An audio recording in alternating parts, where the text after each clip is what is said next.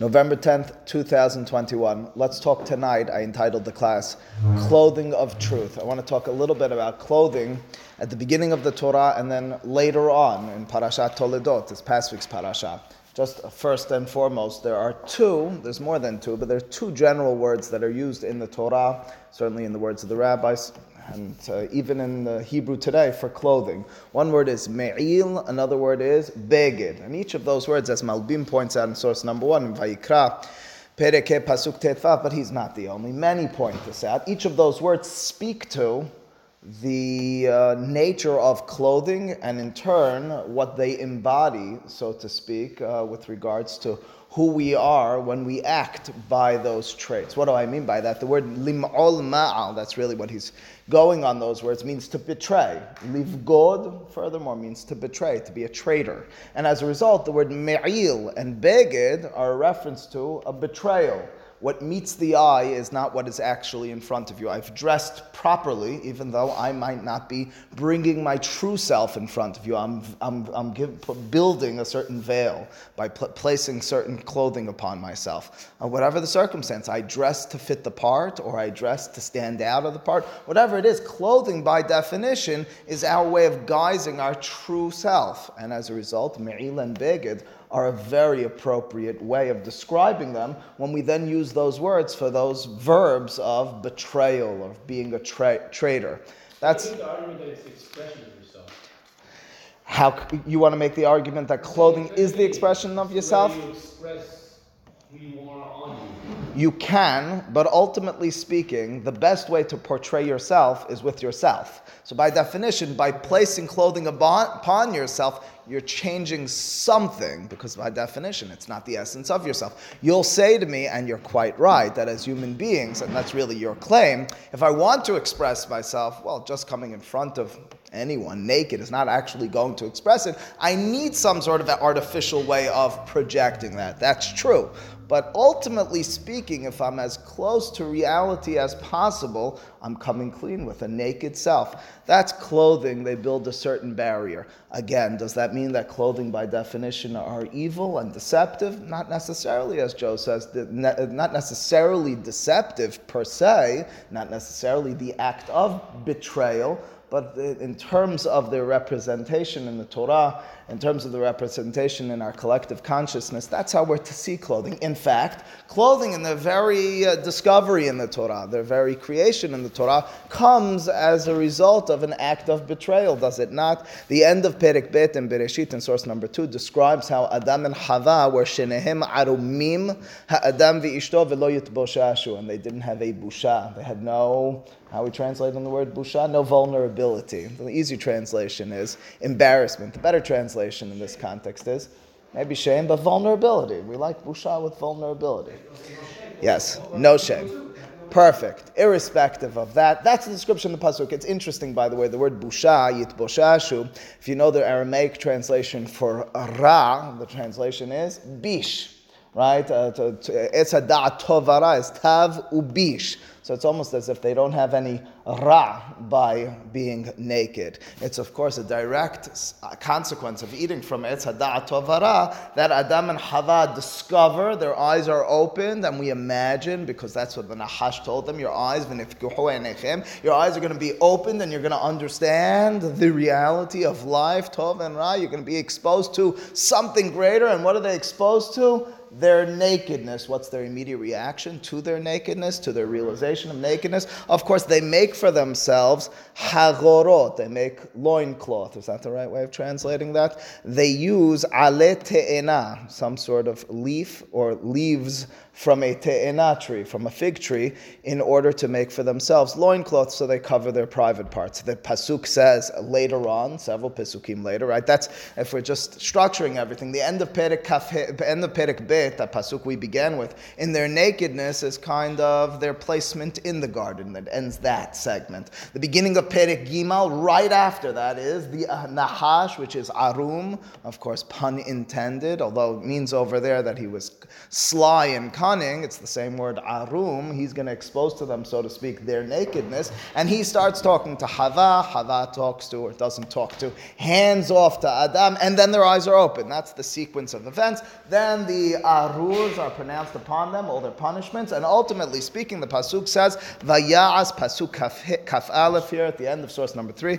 There it is, Jack. Vaya'as Adonai Elohim le'adam ul'ishto kotnot or vayalbishem. God crafts for Adam and Hava not just a loincloth, which they already had, from the hagorot, which were made of ale te'ina, but kotnot or. He makes for them clothing or tunics which are made of or. What's or? Leather.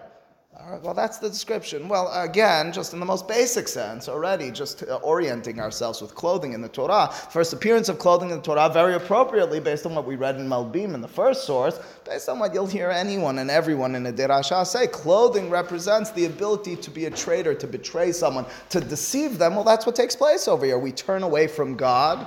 In our words, we mix up our understanding of being a mekabel as opposed to a noten, if you recall that class. We're not able to appreciate our dependency upon God. We think independently. As a result, we build that barrier between ourselves and Him, and it's represented by the physical construction, what's doing, Norman, and craftsmanship of clothing.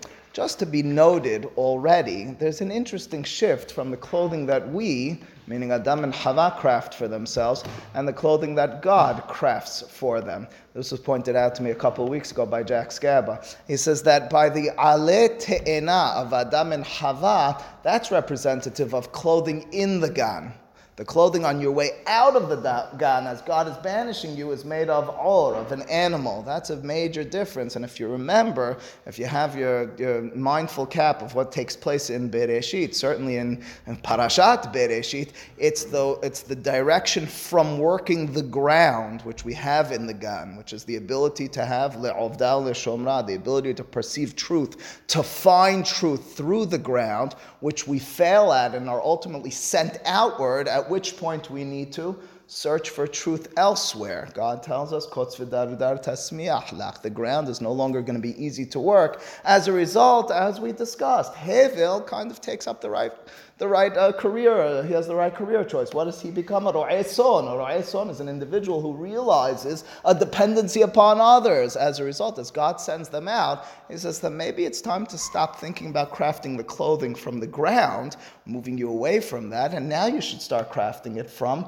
animals. Animals is the world of, as we described it, Tov and Ra. It's the words of God to Cain right before he's about to kill Hevel. He says, you want to know why? My words. You want to know why I didn't accept your korban, your mincha? Because haloim tetiv se'et. You might recall, we talked about this in a class earlier. Says God to Cain, I want you to do Tov. I want you to stop focusing on the ground. When you work on the ground, you touch on truth in too much of an absolute sense. You're working the ground, you're going directly to the source of matters. You find yourself sometimes in that process instead of realizing you're dependent upon another. When you build, yes, an artificial barrier, but you understand, I'm dependent upon another. I'm running after those animals. I'm realizing a healthy sense of vulnerability. That's a world of Tov and Ra. That's humanity. We have relationships. We're dependent upon one another. We have compassion and sympathy and hopefully empathy for one another. As a result, that's the life I need you to live. Leaving the Gan means leaving the life of Emet and Sheker and enveloping yourself in a world of Tov and Ra. That's designated already by the clothing. Whereas theirs was made out of ground, out of the leaves of the tree, the clothing of God, ironically, is made from animal. That's to be noted already. But I do ask you, and I mean this, although it sounds funny, I want to understand this clothing. Is clothing, and I don't mean this in a literal sense in the world that we live in, but I want to know in an ideal world, in a Rabbi Shimon Bar Yochai world, if you will, is it a world in which quote-unquote nakedness is the ideal? After all, that's the way we begin. We're then banished from the Gan, and the first thing we realize is our nakedness, which means clothing is the product of sin. It's the product of betrayal, of deception. Perhaps clothing is inappropriate, then we should shield ourselves from clothing. We shouldn't be involved too much. And again, I don't mean this in the practical sense. I love clothing as much as I think any of you. I might not afford it as nicely as you, but I enjoy clothing. And I'm not turning away from, well, you'll see from the punchline, I think that you should. But in this context, initially, I don't mean for any at all in the literal sense, but I mean conceptually. Is clothing then, so to speak, if I lived the ideal life in this world, I began a nudist colony? Is that what the Torah is telling me? After all, clothing is the product of sin. Clothing is the act of me'ilah, of bigidah. Maybe clothing is inappropriate. You'd be surprised, perhaps, to note in source number 4, just first and foremost. Source number 4, before we even read source number 4, let me remind you that God crafts the clothing for Adam and Hava. Well, what does that mean? If I shouldn't be wearing the clothing, why does he craft it for them? Furthermore, he crafts it for them from animals. This is not the direction I thought we should be going in. In Pirkei de Rabbi Eliezer, which is a collection of midrashim of sorts, but it goes back a long way. Harambam was very, very careful with his reading of Pirkei de Rabbi Eliezer, as we mentioned in previous weeks. Here in Perek Kaf, it says, Rabbi Yoshua ben Korha Omer, the initial clothing, the hagorot, the loincloth that Adam and Hava made, where did they make that clothing from? Min ha'ilan shenihbe'u sham tahtav lakru'alim v'tafru. It was the tree that they were hiding in. That was etz te'ena, it was a fig tree, and they make the clothing from that. Not my issue right now. What about the clothing which was made by God upon their banishment? It says the next opinion here, Rabbi Eliezer ben Yaakov Omer, min ha'or shehifshit hanahash asa HaKadosh Baruch Hu kotnot kabod le'adam u'le'ezro. Listen to the words again.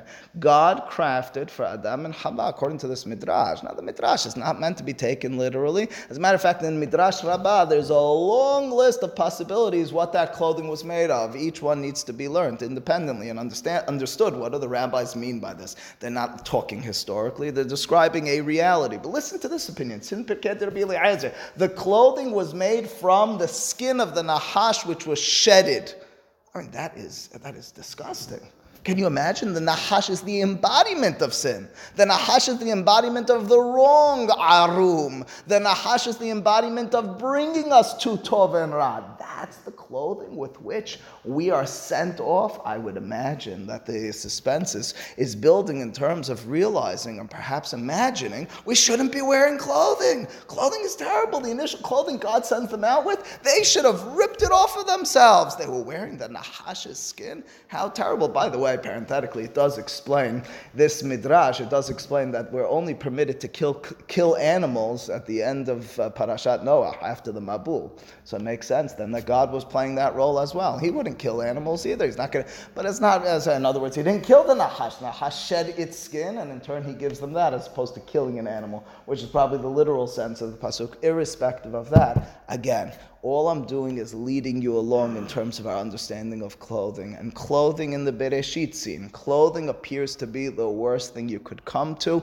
and that's that statement in the Midrash. It's the clothing of the Nahash, it's the clothing of sin, and yet, and here's the punchline of the entire class, sources 5 and 6 suggest the following. First, Tanhuma Yashan Toledot, our past week's parasha Yod Bet, Ubamei Yisrael mechabedin et HaShabbat.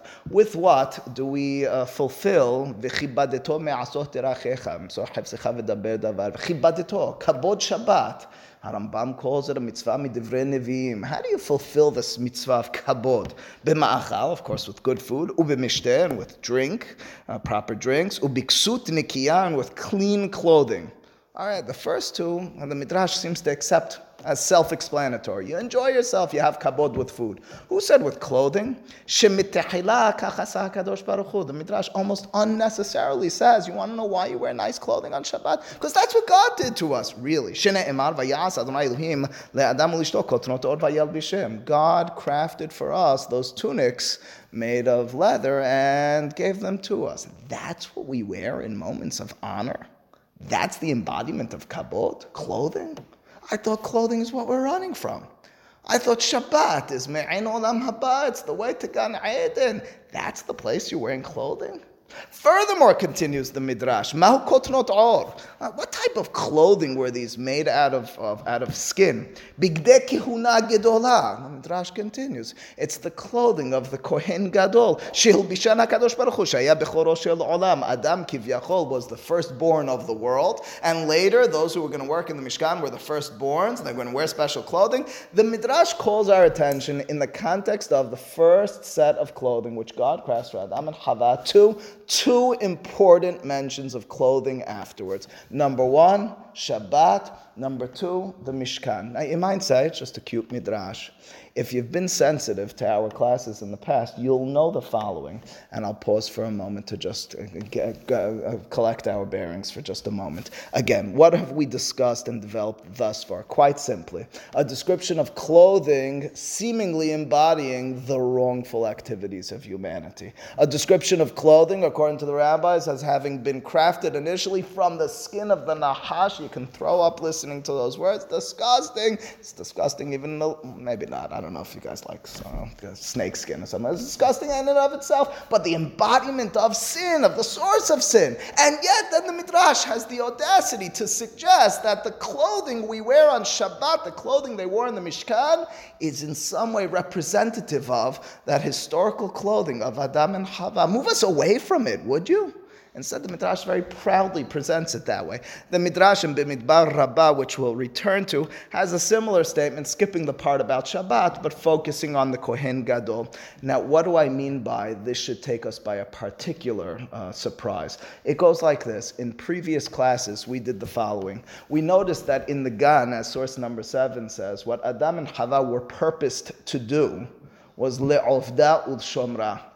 They're supposed to do avodah. How do we translate that? Toiling, working, and shemirah, safeguarding of some sort. But those are the descriptions of what they're supposed to do in the Gan. And then we reflected, we took this panoramic view, this broader vision of the Torah. There are other places in the Torah where those words are used close to one another. Can you guess, if you don't remember, the two places in the Torah, to my mind, where they're used? One in the Mishkan and the other with Shabbat, of course. Can you imagine everything is off kilter right now? Because if clothing represents the aftermath of Avodah Ushmirah Ba'gan, so then clothing should be everything but Shabbat and Mishkan. It's the places where you shouldn't be wearing clothing. If you're tapping into, in our words, Emet and Sheker on Shabbat, and in the Mishkan, those are the realms, those are the domains where you move the clothing aside. Such human stuff. Here we come clean with God. We talked about it, Emet and Sheker, in the context of time on Shabbat, and place with the Mishkan. That's the way we described this in the past. Go ahead. No. Who's to say that that's the case? And I'm saying, maybe the mistake was they should have realized they should have been putting on clothes.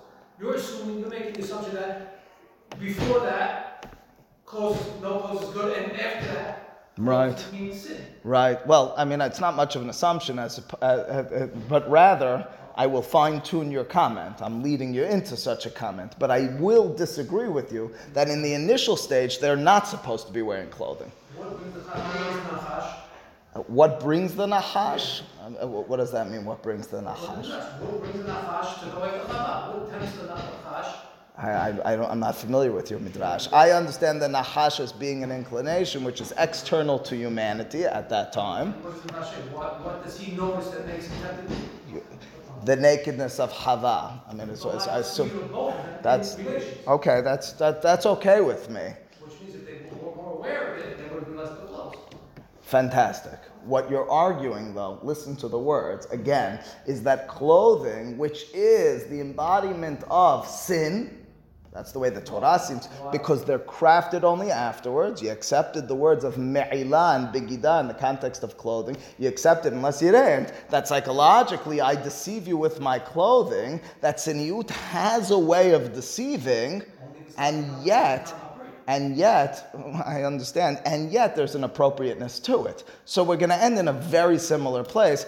I'm just not going to have it as early back as you had it. In other words, it's not so much a leap, it's just a different direction, because it sounds like a leap at this point until I turn it backward. But again, so Avodah and Shemirah you have in the Gan, and you have it by, in source number 8, By Shabbat, this should say Divarim Perek, not Shemot in source number 8. It's in Parashat Vayetchanan, Shamor et Yom HaShabbat lekadesho, kasher sivcha Adonai Elohecha, sheshet yamim ta'avod ve'asita kom lachte. Of course, the pasuk describing the 6 days of work in the context of Shabbat is telling you the avodah of the week is in some way, can be and has been determined how so, with the Shabbat, the resting of Shabbat, that contrast of working during the week and stopping on Shabbat, the ability to have Shabbat course through my week, Avodah and Shemirah in the context of Shabbat, of 6 days and 7th day, is very much a description of our ability within this world to peer down that Derech Etz Chaim, as we mentioned in earlier classes, and of course by the Mishkan, as Joe mentioned at the beginning of Sefer Bimidbar in source number 9. But you have it in many places. Just look at the bolded words. How many times? Shamiru et mishmarto, vet mishmeret kol edat lefnei ol moed, la'avod et avodat mishkan, v'shamiru et kol kalei ol moed, vet mishmeret b'nei Yisrael, la'avod et avodat mishkan. So you have the word Shemirah and Avodah throughout. And again, the description we had of the Mishkan and of Shabbat were within this chaotic, human-like world that we live in. It's our opportunity to kind of get a structure, to get a clear lenses. So when you tap into Shabbat, which is kind of pushing away real life, it's your ability to clear your mind and see truth for what it is. When you're able to step into the Mishkan and have true and absolute service of God and worship of God over there, you kind of move away all our human tendencies and relationships that take place in, quote, real life. And that's the Avodah and Shemirah of the Mishkan and of Shabbat. Again, in my opinion, certainly by the simple interpretation of the simple reading of the text, it's not the places I would envision clothing being an important facet.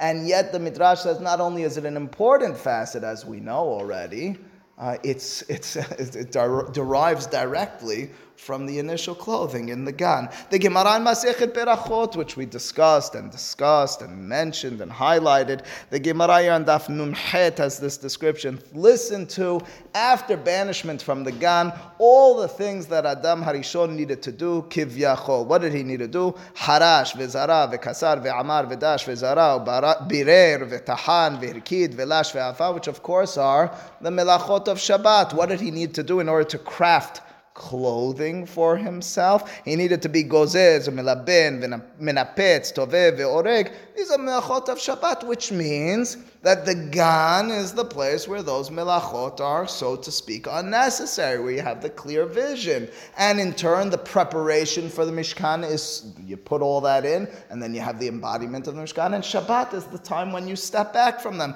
There's a perfect synthesis between the Gan and the Mishkan, and Shabbat in the eyes of the rabbis. In the words of the Torah, the Gan, Shabbat, and the Mishkan are our opportunities within this world. We mentioned as well, of course, when you study Torah in a very objective fashion, which is pretty difficult to do, but Torah Lishma as well is tapping into Emet and Sheker in this world. It's for that reason that we mentioned as well that the Pasuk says in Bereshit that they hear after eating from the tree, Kol Adonai Elohim mitalech betoch hagan, and Rashi calls attention to this in Parashat Bechukotai, that the Pasuk says, V'hitalachti betochechem, ve'ayiti lachem le'elohim, ve'atem tiyu li le'am. What does it mean that I'm going to walk amongst you? What does it mean I'm going to be in your midst walking? It brings us back to the Gan, of course. But the pasuk right beforehand says, "V'natati mishkani betochechem." Says Rashi, "What's v'natati mishkani betochechem?" That's the Beit Hamikdash. Of course, it's the Beit Hamikdash. If you're returning to Gan Eden within this world, and so to speak, walking with or hearing the walking of God, you're in the Mishkan. That's the place. That is the physical location wherein you tap into Emet and Sheker. If you need some sort of vision of that in our own lives, it's a synagogue, it's an opportunity within a prayer group to truly tap in without all the other nonsense to Emet and Sheker, directly zoned in and concentrating on worship of God and unadulterated, without any other emphasis or distractions. That is Emet and Sheker worship. That's the Mishkan, and that is Shabbat if done right as well. Lastly, along these lines, which we mentioned already, that same Midrash in Pirkei de Rabbi Eliezer suggests that after Adam was banished from the Gan, where did God send him to on that Derech Etz Chaim, or turning back to see Derech Etz Chaim? He finds his way to Har HaMoriah, of course. Har HaMoriah being the future place of the Mikdash. It's gotta be. You're being thrown from the Gan into the real world where you can find Emet and Sheker in this real world. Where's that? In the Mikdash. And I will conclude this point, again, capping, in my mind, the question with the fact that the Pasuk says in Parashat Kedoshim, Et Shabbatotai Tishmoru Umikdashi Tirau Ani Adonai. So for some reason, the Pasuk associates Shabbat and Mikdash with one another. What do they have to do with one another? Say the rabbis, it tells you that you can't build the Mikdash on Shabbat. Well, what does that mean? Why can't you build the Mikdash on Shabbat? Why would the Pasuk go out of its way? Of course, the Mikdash is the embodiment of the realm of Emet and Sheker you're building, but you're on Shabbat. You're already in the time of Emet and Sheker. There's no necessity, there's no permissibility of building it when you're already. You want to get there, I get that, but you're right now there in terms of time.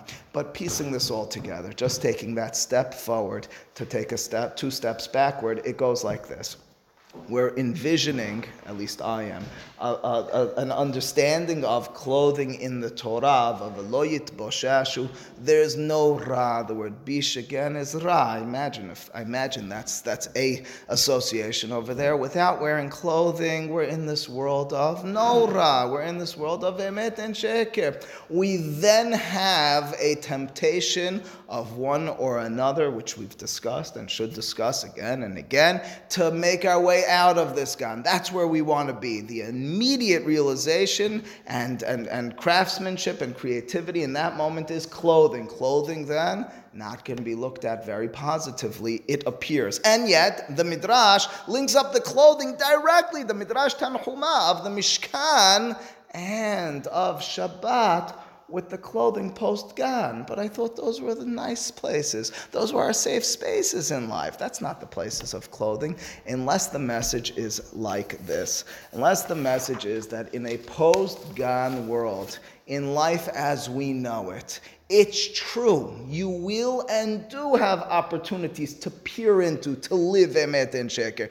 When you're praying, when you're studying Torah, when you're involved with the Mishkan, when you're shomer Shabbat, each of those are opportunities to tap into emet and sheker. But even in those circumstances, if you disassociate your own human tendencies with your approach of God, well, then you're missing the opportunity to actually find emet and sheker, because then you're dealing with something that lies outside of this world. And as the Midrash we discussed in the past calls attention to the pasuk that Hakadosh Baruch Hu is mashlich emet arsa. He throws truth down to human beings. Human beings now within the context and constructs of our life, we find truth. And if you're thinking about an abstract truth, a truth of the angels or of God that has no association to you, quote unquote, that doesn't have clothing on it, then you're not truly finding emet. It might be emet for angels. It might even, quote unquote, be emet for God. But guess what? It's not emet for you. So if you're going to live a life disassociated from people, running from human tendencies, instead of envisioning a way to, within those tendencies, find truth, to use sympathy, empathy, relationships with one another, with yourself, with God.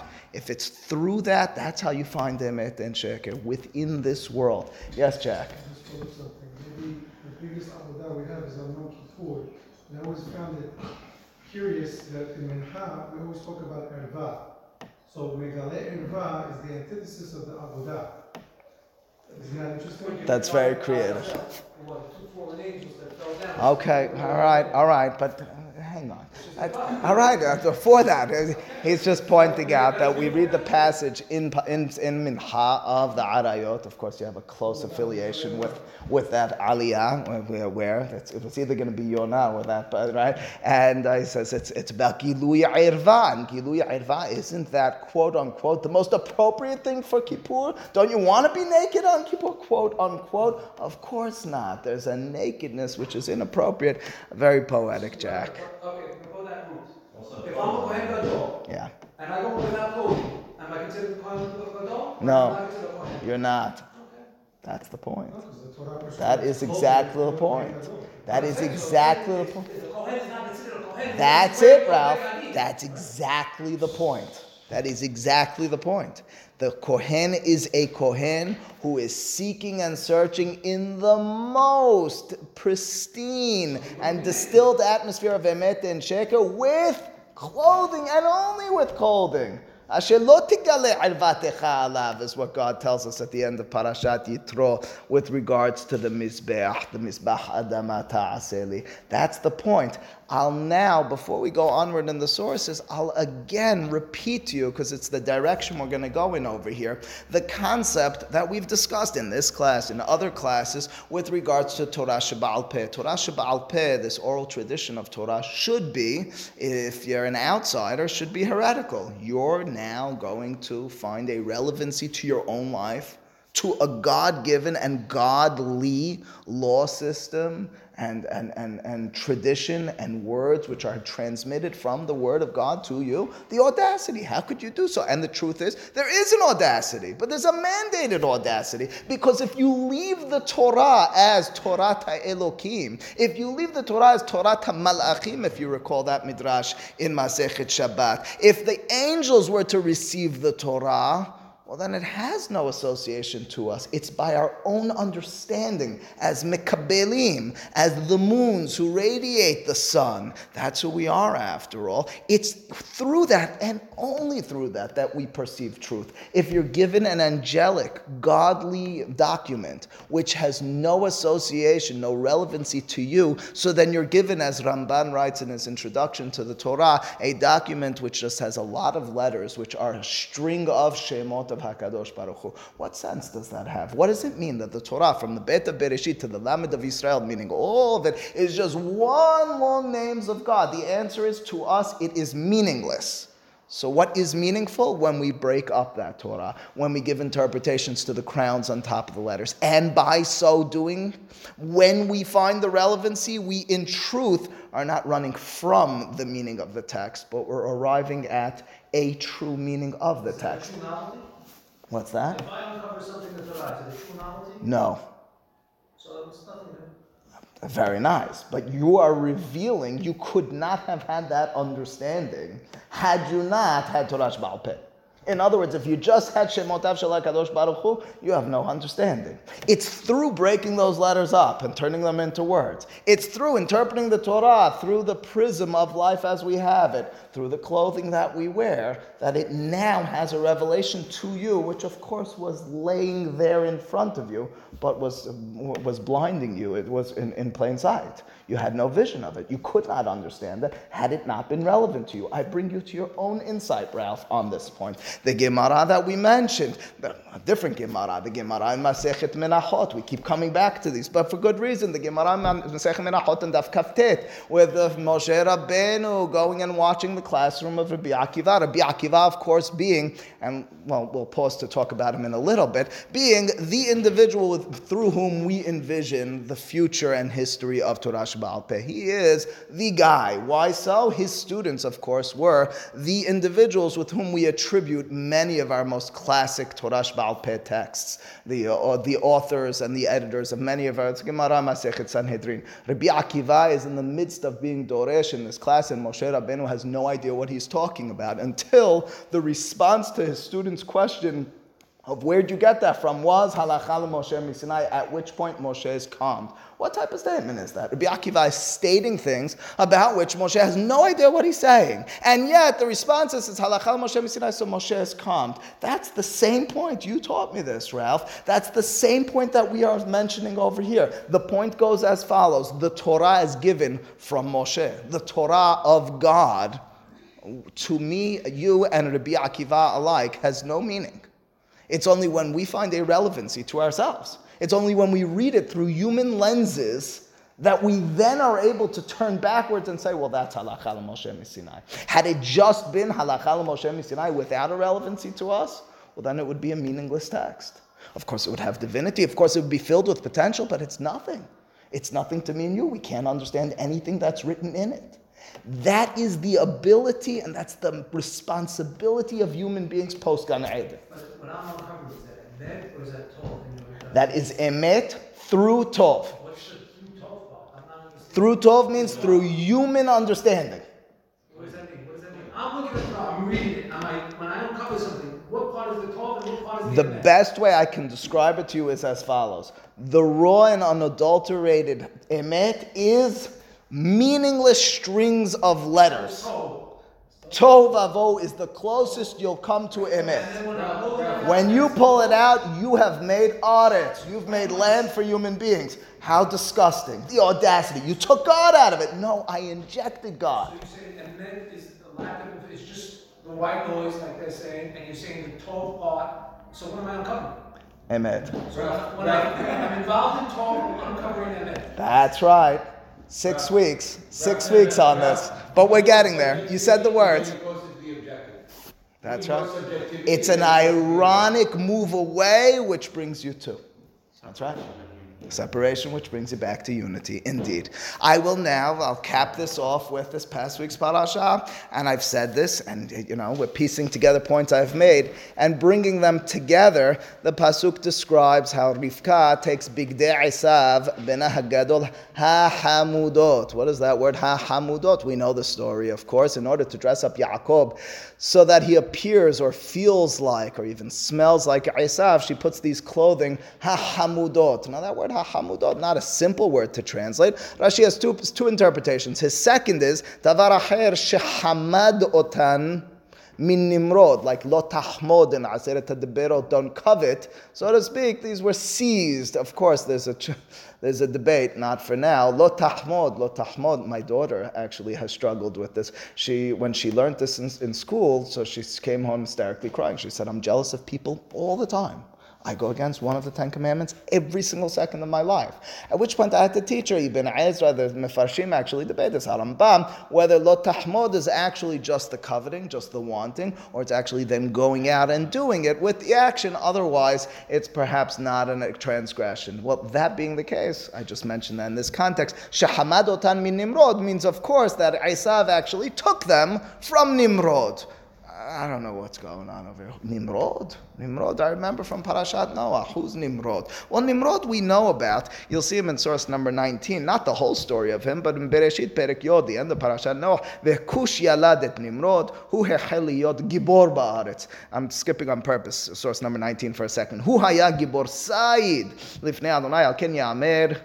Amar, Nimrod Gibor Said Lifnei Adonai. Nimrod was a Gibor Said. The Pesukim go on to describe how he pretty much conquers what was the entire world at that time. And of course, as a result of his conquest, he establishes a place called Bavel, right? Well, ultimately called Bavel according to the Torah. That's the Nimrod figure. Nimrod is this individual who is a warrior who conquers the world, and he's known as a Gibor Said. Of course, Gibor Said, we know that word Said from Parashat Toledot, from source number 19. Who was Esav, if not, an Ish Yodea Said Ish Sadeh. So now piecing that all together, before we even understand what this clothing business is, well, that's what the Midrash that Rashi is citing is coming from. We're associating Nimrod with Esav because the Torah uses that word Said, which shouldn't be translated simply as trapping, but rather as conquering. That's what it meant by Nimrod. Rabbi David Eliach Alav HaShalom pointed that out to me. All right, so that's what the Said is over here. We're associating it to Nimrod. What does it have to do with clothing? Well, that brings us back to that midrash I told you we would come back to in source number 7. Source number 7 has this long story and hard to understand description unless we contextualize it with the rest of this class, with the rest of the understanding of this clothing in the Torah, in which it describes how that clothing, which was crafted by God for Adam, was then handed over to his son, to Shet, and Shet to Noah, and Noah to Shem, and so on and so forth, until it makes its way into the hands of Esav. That's Bigdei Esav HaHamudot. They stopped off at Nimrod along the way, the clothing of Adam Harishon, and ultimately speaking, makes its way to Esav. Esav was the firstborn. Generally speaking, was the firstborn who had that clothing. Fascinating description. This clothing, had I asked you this question at the beginning of the class, I would hope you'd say it's disgusting clothing. It's Adam Harishon's clothing. To make it more disgusting, it's snake hide, or snake skin if we take Pirkei de Rabbi Eliezer literally, which we shouldn't. But disgusting clothing, sinful clothing, why? Who wants that clothing? Esav, of course, let him have it. Nimrod, Migdal Bavel, let them have it. And yet, and we're not going to be embarrassed about this, this is the clothing which Yaakov, the man of Emet, Yaakov, the man of Pirsuf of Adam Harishon, according to the Kabbalists. He's the one who's going to proudly wear that clothing. He'll enter into his father's room, and the Rashi, again, picking up on the words of Yitzhak, as Yitzhak says to, it doesn't say, when Yitzhak smells the clothing, the Pasuk says that he says, Re'eh beni kereach hasadeh asher berecho Adonai. My son, I smell, or I see and smell, whatever, written Devar Torah. I smell in him clothing which smells like the field which was blessed by God, says Rashi. The clothing had the smell of Gan Eden, but they were disgusting. They were hide of a snake. Smelled like Gan Eden. I'm getting utterly confused. This clothing is of Gan Eden. It's nice to say after the fact, Yaakov gets the beracha, and as a result, future is all beautiful. But what's with the clothing? That's terrible. I'll go further. Yitzhak says to Esav, in order to get this beracha, I want you to go out, in source number 20, Sudali Said. I want you to do that Said thing. I want you to tap into the way of Nimrod. How terrible. That's how I'm going to give you a beracha? Through the way of Nimrod, through conquest, in my words, through Tov and Ra? Come into the room, let's learn a shtickle Gemara together. Let's have a rendezvous in the spiritual realm. Maybe we'll learn an Otzrot Hayim or something like that. It's going to be through conquering. It's going to be through killing an animal. That's how you're going to get the beracha from me? But it's all the same thing. It's all the same point. What the Hachamim are envisioning and seeing in this command of Yitzhak, what they're imagining with this clothing is again beracha, the source of emet from Yitzhak, transmitted from Abraham, and now through to Yaakov will only be found through a conquest of Tov and Ra. It'll need your own passion, your own human tendencies and capabilities, your ability to conquer the world. Go out and do that. Through doing so, you'll find emet and sheker. But why should I do so? I'll stay in this garden. I'll just do avodah and shmirah, just right over here. I don't need to leave. I'll stay in my room right here and I'll pray to God all day and all night and I'll study Torah and I'll even be Shomer Shabbat throughout the week. Chalas, can't I fulfill it like that? Of course you can't, says the Torah in Parashat Toledot through the vision of the rabbis. You need to wear the clothing of Nimrod, disgusting. The clothing of Adam Harishon after sin, disgusting. Maybe not so disgusting. Maybe that's our new reality. Maybe that's the true reality. Maybe that's what it means to be a human being. To be a human being means to embrace our humanity. But through the humanity, as it appears as if we're running from truth, because we're seeing the world with that audacious, personal, humanistic vision, or human-like vision, but that's how you're going to find truth. That's what Esav was doing. So where did he go wrong? Where did Esav go wrong? Apparently Esav was not on this mission toward, emet. Take it away from him? It's an important question. That's why he's not wearing it. Excuse me? Yitzhak wants Esav to do it on his own, which is why he doesn't wear the clothing. He wants it by his own hand, not using his Very own. nice. The same thing with Nimrod. What makes Nimrod good? Because the clothing made him discuss like he ran in the beginning. The clothing made him kill animals because they would walk right up to him. So he was the phony. He really wasn't the I got it. What I want to know is, Ralph, when all the dust settles and Yaakov is wearing the clothing, is that a source of embarrassment or something we should take pride in? It's Gan Eden. Gan Eden. Why is that Gan Eden? I thought the clothing is after the Gan. How did the clothing get into the Gan? The Torah told me it's after the Gan. The Torah told me it's after sin. It's inside the Gan and it's upon banishment. Immediately thereafter we have Arur. Why is that clothing? I'm aware. That dispute, which has run through all of these classes, is this point. Is the clothing to be remembered as something? I mean, for some reason you've brought the clothing into the Gan and they should have had it from the beginning. That's what you're suggesting. I'm suggesting, yes. That's why they bring the Nachashim before instead of after. Right, and Nimrod is supposed to be wearing that clothing as well. And we're proud of that clothing of Nimrod. I'm saying Nimrod's supposed to be wearing it, but Nimrod gets the clothing. So why aren't they wearing the clothing in Gan Eden? So should he suggests his. They didn't have a sense of awareness of a sense of self. Therefore, they didn't protect themselves, so they were open and free, which leads to So the sin was conceived from day one. I should have come prepared for this. I didn't realize that was your vision. Listen, it's that's not the midrash. I know the source. I don't need them. I know them. Thankfully, Ralph, I know them. But that description, you don't need to be wearing clothing to have a respectful and clandestine sexual relation. Siniyut. That, kind of reserve. that could be, but that need not be manifested through clothing, even in your midrash world. In other words, I don't need to. Sexuality is by definition can be unclothed, but I have two options. I can do it unclothed and out in the open, or I can alternatively hide a little as I do so. That midrash is not describing that they should have been wearing clothing. It's not what find the source on that. The midrash says the Nahash sees it and it's overly exposed. That doesn't mean that they were supposed to be wearing clothing. If anything, they could have put on hagorot and that would have been sufficient. The kotnot or is the issue we're having over here. The hagorot is the gan type of clothing, and I'm with you on that. The hagorot is the loincloth where you're covering the private parts. But the kotnot or? What do you need the kotnot or? Yeah, all right. The type of clothing is the problem? Yes. Because it's one and the same. Covering up is a sense of modesty. Beyond that, the clothing of kotnot or is above and beyond. That's the clothing of post-sin. Was not that considered one of the greatest gifts he gave him? I don't know. Okay, well, I know that Gemara. I know the Gemara in Masech Pesachim and Daf Nun Dalet.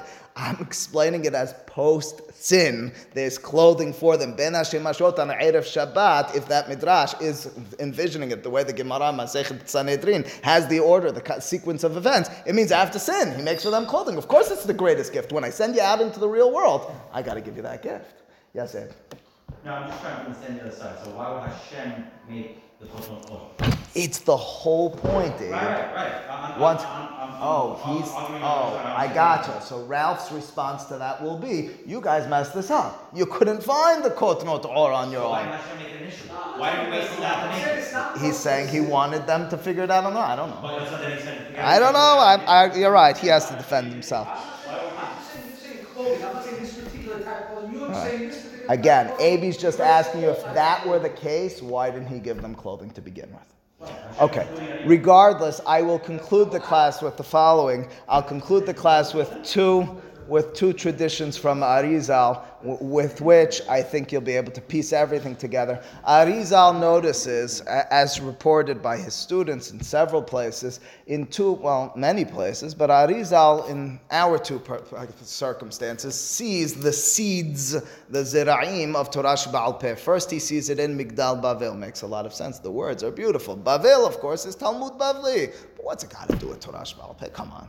I mean, that's a stretch. It sounds like a Hasidic vart or something like that. That's Arizal's words, that you find the seeds of Shoresh, or the roots of Torah Sheba'al Peh at Migdal Bavel. Really? Because they're different languages? Because it's confusing? Oh, that's the one statement. The second statement I want to call your attention to, I mentioned it on Shabbat, it's in Piri, it's Hayim, in source number 24. It's cited from Hayim Vital, from his rabbi as well, that the Kisayid Befiv of Esav is as well Torah Sheba'al Peh. Torah Sheba'al Peh from Esav, Shema Yisrael. What are you saying about Torah Sheba'al Peh? It appears if Torah Sheba'al Peh is to be rooted in Migdal Bavel and in Esav, we should be running from it. Maybe we should just be learning Torah Shebichtav in its rawest sense. Or alternatively, it's the same point again. The source of Torah Sheba'al Peh, which is audacious, which does appear to be a race away from God, which does appear to be looking inwardly and seeing the world through my own lenses, well, that is the source of Torah Sheba'al Peh, because that is Torah Sheba'al Peh. Torah Sheba'al Peh means I take Torah, I take that emet and sheker, and I search for it within the confines and the constructs and constrictions of my own life, within my own ways, my own tendencies, my own relations, my own emotions. That's how I'm going to find it. And as a result, Migdal Bavel, that's right. Migdal Bavel, where the people are seeing themselves, Na'aseh lanu Shem, where the people are seeking self-ambition. That's where Torah Sheba'al Peh begins. That's the bilbul. That's the darkness of Talmud Bavli. It's seated in Migdal Bavel. And the Esav, that's right, the Esav who goes out and dominates. The Esav the warrior. The Esav the one who knows Said. The Esav who wears the clothing of Adam Harishon. That's Talmud Torah Sheba'al Peh as well. In short, the suggestion over here is that clothing, which if anything in my mind, beginning the class, beginning the conversation, should represent not truth. Clothing is humanistic. Animals don't wear clothing. I mean, I guess unless you're in Sefer Yonah, when they... What's that? Dog clothing, I suppose. So, all right. Generally speaking, animals on their own don't wear clothing. Let's say it like that. Clothing is human. human. That's what clothing is by definition. We make clothing for ourselves. We make clothing to present ourselves. That's not truth. It's anything but the truth. And I named the class Clothing of Truth because clothing, not that they are the embodiment of truth, but it's only through the quote clothing that we as human beings can find truth, to believe and to envision a world in which emet is just rampant and you could just live a world of emet, is to envision that world, that city of Kushta, if you recall the Gemara in Masechet Sanhedrin, to walk into a city where everyone just says the truth all the time. If everybody says the truth all the time, well, we're not going to be leading ourselves anywhere constructively because we need to tell lies to one another because we are human beings. Clothing, in turn, is the manifestation of humanity and acting as human beings who have segments of time and of place where we tap into a structure of emet and sheker, where we in turn inflect and reflect through the words of emet and sheker, through the experiences of emet and sheker, in our own eyes, through our own life, with our own capabilities. It's then and only then that I believe we will actually find the emet of Torah, the avodah and shemirah of the Gan.